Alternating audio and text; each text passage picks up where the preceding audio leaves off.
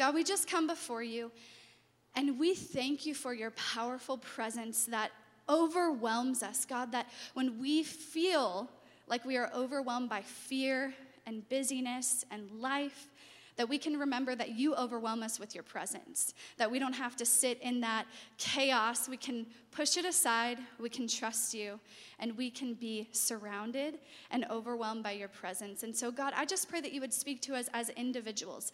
God, the way that you have spoken to my heart so clearly about what I want to share, God, I know that it's not just for a few women. I know that every woman in this room, every lady in this room, you have something for her. You have something specific for her. You want to speak to her right where she's at. So God, do that. Be faithful because that's who you are. In Jesus' name, amen. All right, so a couple reasons why I believe the enemy wants us to live in fear. The first reason is the enemy wants us to be so afraid that it leads us to settle for everything less than God has planned for us. He wants us to miss out on the rich and satisfying life God tells us he wants us to have, which is found in John 10:10. It says this: "The thief's purpose is to steal and kill and destroy. My purpose is to give them a rich and satisfying life." God has great purposes for you, and the enemy wants you to be so afraid that you miss out on those things. The second reason is the enemy wants us to be so bound and tied up in fear that it keeps us from our God-given destiny. He doesn't want us to believe that God said that he has great purpose for our life and that he set that purpose into motion before we were even born. In Jeremiah 1:5, it says, "I knew you before I formed you in your mother's womb. Before you were born, I set you apart." How amazing is that? And so I want to share in the book, Priscilla describes to us the motive of our enemy when it comes to fear. So it says this in the book, in the chapter of fear. It has this little insert. It says, "If I were your enemy, I'd magnify your fears, making them insurmountable, intimidating you with enough worries until avoiding them becomes your driving motivation. I would use anxiety to cripple you, to paralyze you, leaving you indecisive, clinging to safety and sameness, always on the defense because of what might happen. When you hear the word of faith, all I'd want you to hear is unnecessary risk." And so this intimidating, anxious, paralyzing fear reminds me of the story of Elijah. So I want to talk a little bit about Elijah's struggle with paralyzing fear. So in 1 Kings chapter 17 and 18, we learn about a man named Elijah who was used by God to do some pretty miraculous things. Elijah was a prophet of God. God chose Elijah to guide his people out of corruption and suffering during a time where people were like, "We don't care about you, God. We don't believe in you. We don't care about you. We're going to worship Baal, this God, this rain god, because we're in a drought and we don't believe that you can do it, but we believe this fake God can." In their mind, it was real, but it's wild. It was a pretty crazy time, and God sent him in the middle of people who were like, "We don't care about God, and you want to tell us about God?" I'd be a little afraid of that. But Elijah allowed God to work through him to perform many miracles and wonders, which included just some of the following. The first one was God, through Elijah, caused the rain to stop for 3.5 years. Believing for and receiving food, God fed Elijah by the ravens. And so that was a miracle, that he believed God to feed him and take care of him through a time where there was no food around. And also there was a miracle of endless flour and oil for a widow and her son that were about to bake and have their last meal before they died because there was no food left. But God provided endless flour and oil. I mean, that is wild. And then there was the miracle of bringing the widow's son back to life. The widow's son died while Elijah was there, and he went and he prayed, and the son was brought back to life. That is a miracle and wonder of God. Like, that is amazing. And also, Elijah called down fire from heaven. That is crazy. It's even hard to imagine a prophet of God calling down fire from heaven, but he did it. And then causing it to rain again. God did that through Elijah. And so after so many miracles, you would think this prophet could face anything. I mean, if God did all of these things in his life, you would think that he's like, wow, I got this. Like, I can make it through life. I've seen God be faithful. But after Elijah called down fire from heaven and killed all the false prophets of Baal, word got back to the evil queen, Jezebel, and she then vows to have Elijah killed if it's the last thing that she does. It says in 1 Kings 19, 1-2, when Ahab got home, he told Jezebel everything Elijah had done, including the way he had killed all the prophets of Baal. So Jezebel sent this message to Elijah: may the God strike me down and even kill me if by this time tomorrow I have not killed you, just as you killed them. This evil queen was like, I'm going to kill you if it's the last thing I do. That's crazy. I would be freaking out. I would be so afraid. I would be like running so fast, the fastest I've ever run in my entire life, honestly. And I think you can relate with that. But you know, this prophet of God, wouldn't you think after all of the miracles that he saw in his life, he saw God show up, he saw God meet him faithfully, he saw God do amazing things, you would think that Elijah would respond with like, God, you got this. But actually, he doesn't have the response you would expect. He becomes afraid. And not only does he become afraid, he allows fear to encourage him to run from everything, including God's plan for his life, and to get so bound by fear and so tied up by fear that he gives up on life altogether. Like, he's not even thinking about God's plan. He's like, I just don't want to live anymore. I'm over it. I'm done. And we see this change happen in chapter 19 of 1 Kings. In verse 3, it says, Elijah was afraid and fled for his life. So his fear got him to a place where he started running after he had seen all that God did. It also says in this, in 1 Kings 19:4, then he went on alone into the wilderness, traveling all day. He sat down under a solitary broom tree and prayed that he might die. He said, I've had enough, Lord, he said. Take my life, for I am no better than my ancestors who have already died. Elijah had trusted God for so much in his life, but even then, the enemy used fear to intimidate and paralyze him, and even to take steps back to where he totally had given up. But I'm here this morning to share with you that that is not where the story ended with Elijah. That's not where it ended. And so we need to know this morning. We need to wrap our hearts around this, because God didn't just do this for Elijah, but he does it for us. He met Elijah right where he was. In the middle of his darkest moment, God went to him. The moment he had given up on life, not even like, God, I don't want what you want. He said, God, kill me now. I'm out. I don't want to do life even. But God met him in that moment. The Lord actually sent an angel to Elijah to take care of him in that moment. So in the state of giving up on everything, God pursued him and even provided an angel to meet him there and gave him food and water to help him in his weakness. It says in 1 Kings 19:5, then he lay down and slept under a broom tree, but as he was sleeping, an angel touched him and told him, get up and eat. You see, God cares deeply for us. Even when we forget to trust him and become bound by fear, he still shows his love for us. Seriously, what an amazing God that we serve, that he comes to us, he sees us. He doesn't just know that we're there, he actually makes action steps towards us in those deep, dark moments, just like he did for Elijah. And so in 1 John 3:1, it says, see how very much our Father loves us, for he called us his children, and that is what we are. So the Lord responds first with love and care for Elijah. And then he asks Elijah to go and find Elisha. In 1 Kings 19:16, it says, God's telling Elijah this, anoint Elisha, son of Shaphat, from the town of Abel-Meholah, to replace you as my prophet. So he's not only saying, get up and go, he's saying, go and begin pouring into the next generation, because he's going to be the prophet after you. And so Elijah had a choice in that moment when God asked him to do that. He could listen to and trust God to fulfill the great purpose he had for him in the middle of being afraid.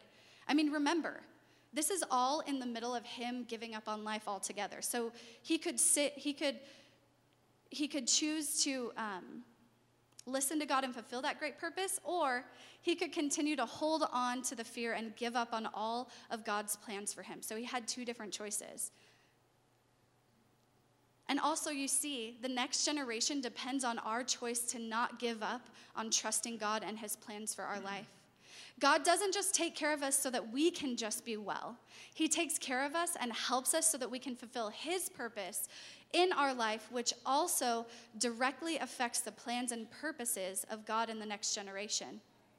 God wants to do so much more with your life than you could ever imagine. He wants to use you to do amazing things in the now, but also so amazing that generations would talk about it generations to come would talk about it. Even while you're gone, God would, in the lines of generation, people would still talk about what God did in your life. That's the kind of stuff he wants to do in our life. And Elijah said yes to God. He said yes. And what happened because he said yes? Many more miracles followed, and he raised up the next generation, the next prophet, the next person who would proclaim who God was and what he was about and how much he loved them in the middle of a time where people did not care about God. They didn't care what he had to say. They didn't even believe in him. And so he not only got up and went, but he raised up the next prophet. In the book, Priscilla shares how Moses and the Israelites were trapped in the middle of the raging Red Sea and the Egyptian Pharaoh and his armies. And so can you just picture that for a minute with me? So here's Moses and the Israelites, and then there's this crazy sea. It's raging, it's storming, it's like chaos, right? And they're standing there. And then on the other side, they see Pharaoh and his armies, and they're coming after Moses and the Israelites to kill them. Like they're coming ready to kill them. I mean, it's crazy. So the Israelites and Moses are in the middle of chaos. They could die in the sea, and they're also being faced with death on this side. But in the middle of that, Moses, before he knew exactly what God would do, he said this in Exodus 14:13. It says, "Do not fear." In the middle of chaos, Moses proclaimed that we should not fear. And catch this. I love how Priscilla goes into this in the book. It says, Moses didn't tell them not to feel fear. I'm sure they felt very afraid, like very afraid. Because fear is a natural human response to some things in life. But Moses' words, they encourage the Israelites, but they should also encourage us today to say yes to God in the middle of fear. So if you feel like in life you have chaos on this side, chaos on this side, chaos on this side, and chaos behind you, say yes to God in the middle of all of that. And I promise he will show up for you just like he did for Moses and the Israelites and Elijah. And I could go on and on about how God always shows up and always is faithful. So we can say yes in the middle of our fear today too. And so I'm going to share a little bit of my personal story and how I struggled with paralyzing fear. So 7 years ago, I was sitting in my first aid course at RCC Norco in the middle of just an average moment. I felt my heart begin to just beat really fast. I tried to breathe slower. I tried to drink water just to try to figure out, okay, what's going on? It's weird. My heart's sort of racing. I don't know what's going on. I've never felt like that before. And then I sort of felt adrenaline begin to kind of take over, and my heart began to race faster. And so in that, I was like, oh, I can't sit in class. When adrenaline's going, you're like, So then I was like, I need to get up and I need to go. And so I was like, okay, I'm going to go to the bathroom. I'm going to calm down. This is in the middle of class. So I get up. My teacher's like, what are you doing? And I'm like, I need to go to the bathroom. Bye. I got to go. Because I was freaking out. And nothing would help calm me down. I went to the bathroom. I had a moment away where no one was around, and I could talk myself down, you're okay, you're fine. Heart, stop beating. Don't stop beating, but slow down, I don't want to die, but this is too much. Slow my heart. And I'm like, God, help me, and nothing. I was it just kept going. And then my worries began to grow. I began to focus on all that was happening. And in that moment, I was just focused on, like, there's something wrong. And so I felt crippling fear. Like, fear began to, like, I felt like I'm going to die. Like, it just started to, like, kind of take over. It was crazy the way I felt in that moment. And so I was like, I need to go to the hospital because I feel like there's something seriously wrong. And so I was closer to my mom than I was home. So I drove to her house, and I was like, Mom, take me to the hospital. Something's wrong. Something's wrong. My heart won't stop racing. And she's like, what? Because she freaks out as much as me. She's like, what? What's going on? And I'm like, I don't know. So we're both like, and we're going, in this really, really scary moment. We're both, talking about it now. We were both kind of freaking out. But it was a very serious moment where I was like, something is seriously wrong. And we got to the ER in Riverside. They began to ask me questions and tried to assess what was going on with me. As I was laying in bed in the ER, my heart was racing 160 beats per minute. I was just laying down, and it was just like, da-da-da-da-da. You can even see my chest moving. Like, it was crazy. And they gave me fluids. They did an echocardiogram. They went down the line. They did blood work. And the doctor was like, there's nothing wrong with you. Everything checks out, except that your heart won't stop. It's just like racing. It just won't stop racing. And he explained to me, I think you experienced a panic attack and that you need to follow up with your doctor. And so, of course, 2 weeks later, I follow up with my doctor. And after many tests, she did the same test. She did an echocardiogram, did my blood work, checked me out a little closer. And she's like, there's nothing wrong with you. Everything checks out, except that when you're in my office, your heart rate won't go down. Because I would, go to the doctors, and then it would begin to race because I'm, sitting in my worry. So it just, I was like, if I go home and, I have time to breathe and all of this, then I'll be okay. So could you come to my house and take my pulse there? Sometimes you want to say that to the doctor because you're like, right now it's, that's how I am. And so my doctor was like, we got to do something. You need to take medication.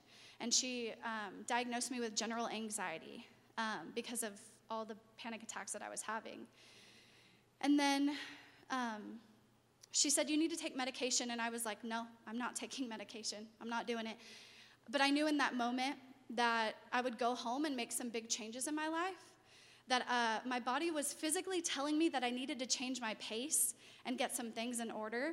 My body was showing me that fear had been ruling my life for too long, and it was showing physically through my heart rate. And I was like, okay, I'll drink teas, all of these things that will help. I'll stop. I didn't drink coffee for 3 years. I cut out all caffeine, cut out most sugars, just because I was like, physically, I'm going to do all that I can.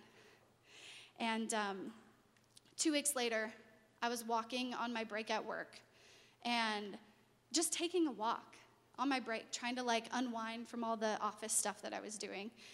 And in the middle of that, I had the worst panic attack I had ever had. I walked in to my coworkers and I'm like, I don't know what's wrong. And they're like, your face is white. Do you want me to call an ambulance? I was like, well, I think my husband's 5 minutes away because he's hanging out with his friend, which was totally a God thing. I'm like, I'm going to call him to take me to urgent care. So I called Corey. He drove over, took me to urgent care in the middle of my day at work.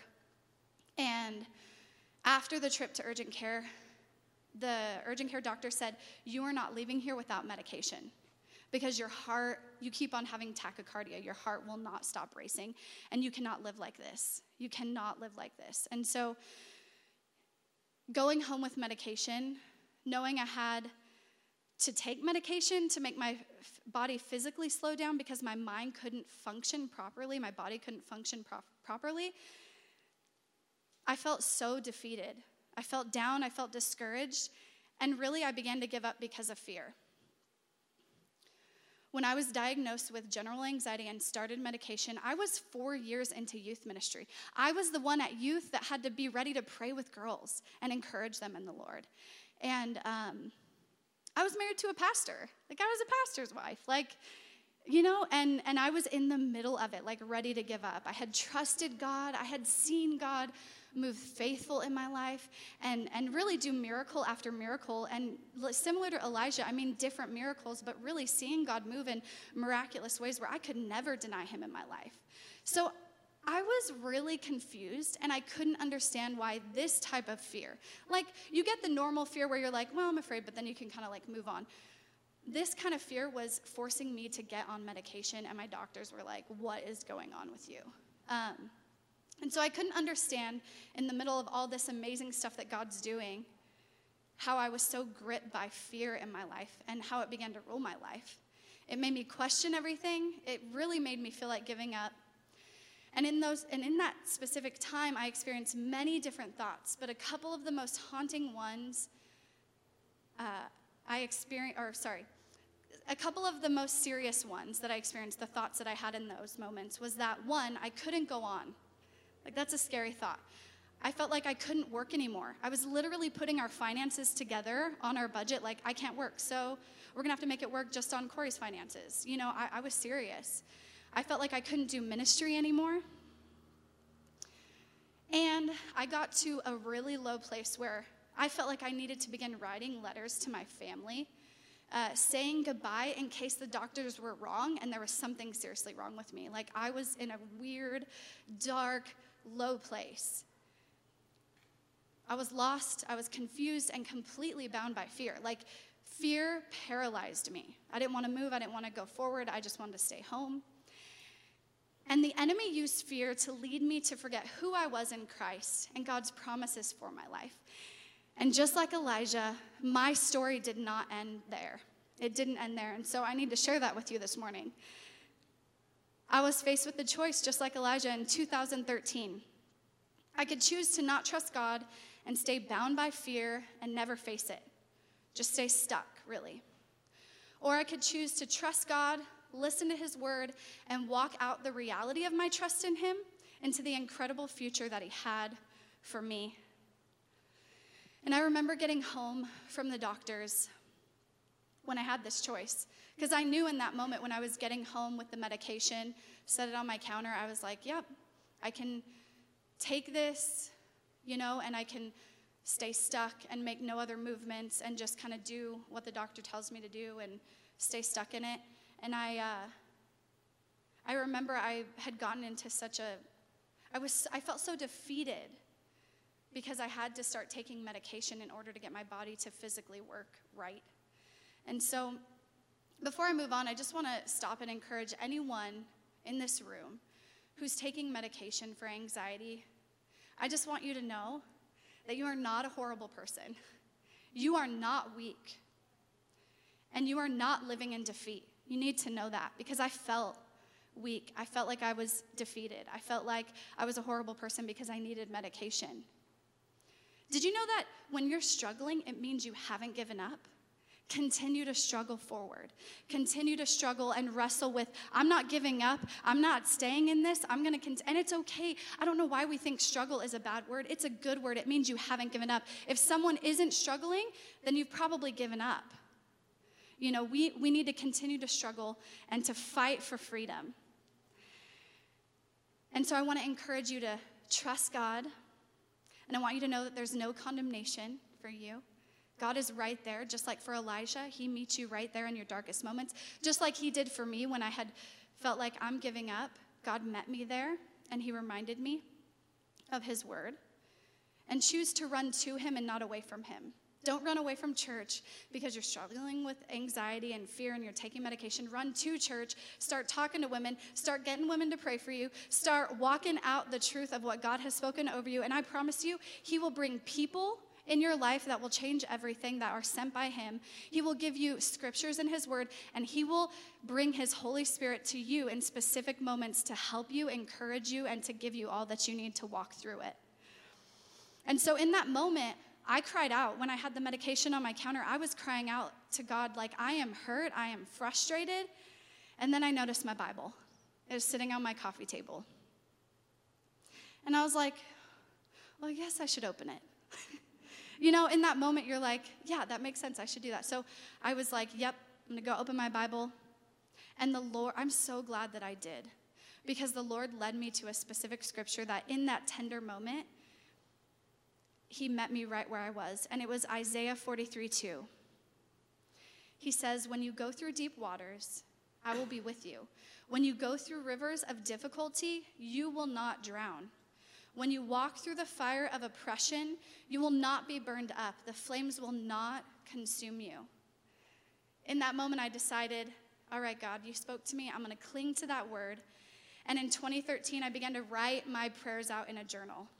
So this is my journal from 2013 that I started to write my prayers out. And in the darkest time of my life, I had a woman that was praying for me, a godly woman, who gave me this journal and said, write out your prayers. And I was like, but I'm kind of mad right now, and I'm in the middle of all this. So in the middle of my darkest moments, I felt like I couldn't run to anybody else. Corey couldn't help me, nobody. My mom couldn't help me. It was like all I had was the word of God and him and him meeting me. And so I began to write out everything to him in 2013. So this is my journal from there. My life changed the day I decided to cling to God's word, take it serious, trust him and the promises he has for my life. And when I started to write out my prayers, it changed everything for me. So the year that I was on medication was the year that I journaled probably the most because I had a lot to say. And so I just want to let you know that today, on this stage, I'm standing here in freedom. Freedom. God has brought me to freedom. He has.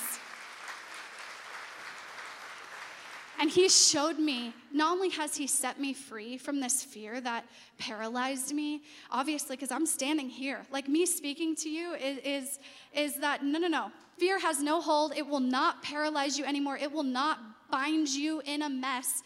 You can stand and speak God's word because God has called you to, and he will help you. And it's not just for you because you need to speak it to women that need it, people in your life that need it. God wants to use you for that. And so I'm like, God, use me because he has brought me through. He has brought me to freedom. And now, when I still face fear, even getting up here to speak, it's like, oh, okay. You get like that little thing. But I'm like, no. God has a word. God has a word.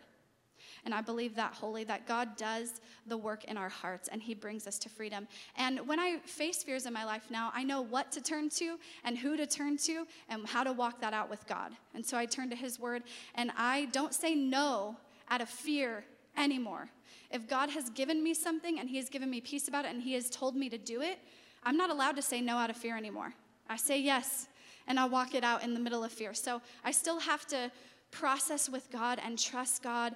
Just because he set me free doesn't mean that I don't have times where fear will come, but I know how to say no, bye, and walk on and say, you know what, God's got me and I'm okay.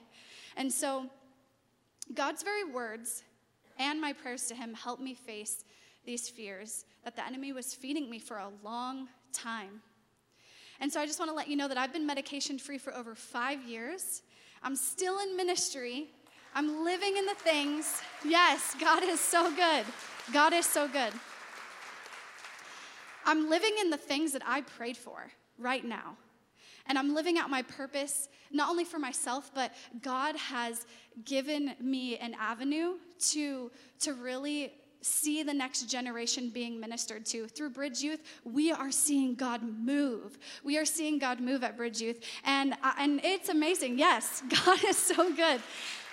And I'm so glad that I didn't give in to fear and I didn't stay bound in it because I'm seeing God raise up the next generation. And God has brought girls in my life where I've been able to specifically speak about being free from anxiety. God has done that. It wasn't just to make me well, it was to live out his purpose in my life. And so, I believe God wants to do that for you in this room today. And when I face fear now, there's a scripture that I go to, and it reminds me of who God is and how much he loves us. In 1 John 4:16, it says, "We know how much God loves us, and we have put our trust in his love." And so I want to tell you this morning that your story does not have to end in defeat.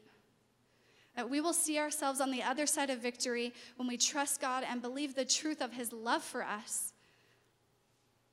The enemy's strategy to bind us in fear is real, but God is constantly reminding us in his word to fear not, Just like he spoke through Moses, he's constantly reminding us to fear not.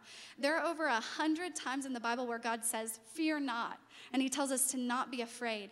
And I want to share some of those scriptures with you this morning because these are some of the scriptures that will help me when I'm facing fear. I remember, I get in my word, I get my God's promises book, and I go to the little section that says fear, and I just start praying those over me and over my life. But here's a couple verses that hopefully will encourage you. I know that if they've encouraged me in this, I know that they will encourage you. So the first one is Isaiah 41:10. It says, don't be afraid, for I am with you. Don't be discouraged, for I am your God. I will strengthen you and help you. I will hold you up with my victorious right hand. In Psalm 56:3, it says, when I am afraid, I will put my trust in you. John 14:27 says, I am leaving you with a gift, peace of mind and heart, and the peace I give is a gift the world cannot give. So don't be troubled or afraid. Psalm 94:19 says, when doubt fills my mind, your comfort gave me a renewed hope and cheer. Isaiah 43:1 says, but now, O Jacob, listen to the Lord who created you. O Israel, the one who formed you says, do not be afraid, for I have ransomed you. I have called you by name, you are mine. Mark 6:50 says, but Jesus spoke to them at once. Don't be afraid, he said. Take courage, I am here. Deuteronomy 31:6 says, so be strong and courageous. Do not be afraid and do not panic before them. For the Lord your God will personally go ahead of you. He will neither fail you nor abandon you. And the last one I want to share with you is Deuteronomy 3:22. It says, do not be afraid of the nations, therefore the Lord your God will fight for you. And so in this series, we've been writing out our prayers for these specific areas. And so we want to encourage you to write out your prayer when it comes to fear. When the enemy tries to come with fear, you to have a prayer ready to just speak against that and to pray over you. And so I'm going to share the personal prayer that I wrote for my life. And if there's anyone in this room that you have struggled with this specific kind of fear, I want you to just wrap your heart around it and let it remind you of God's goodness and God's strength and who God really is and what he'll do for us and how faithful he is.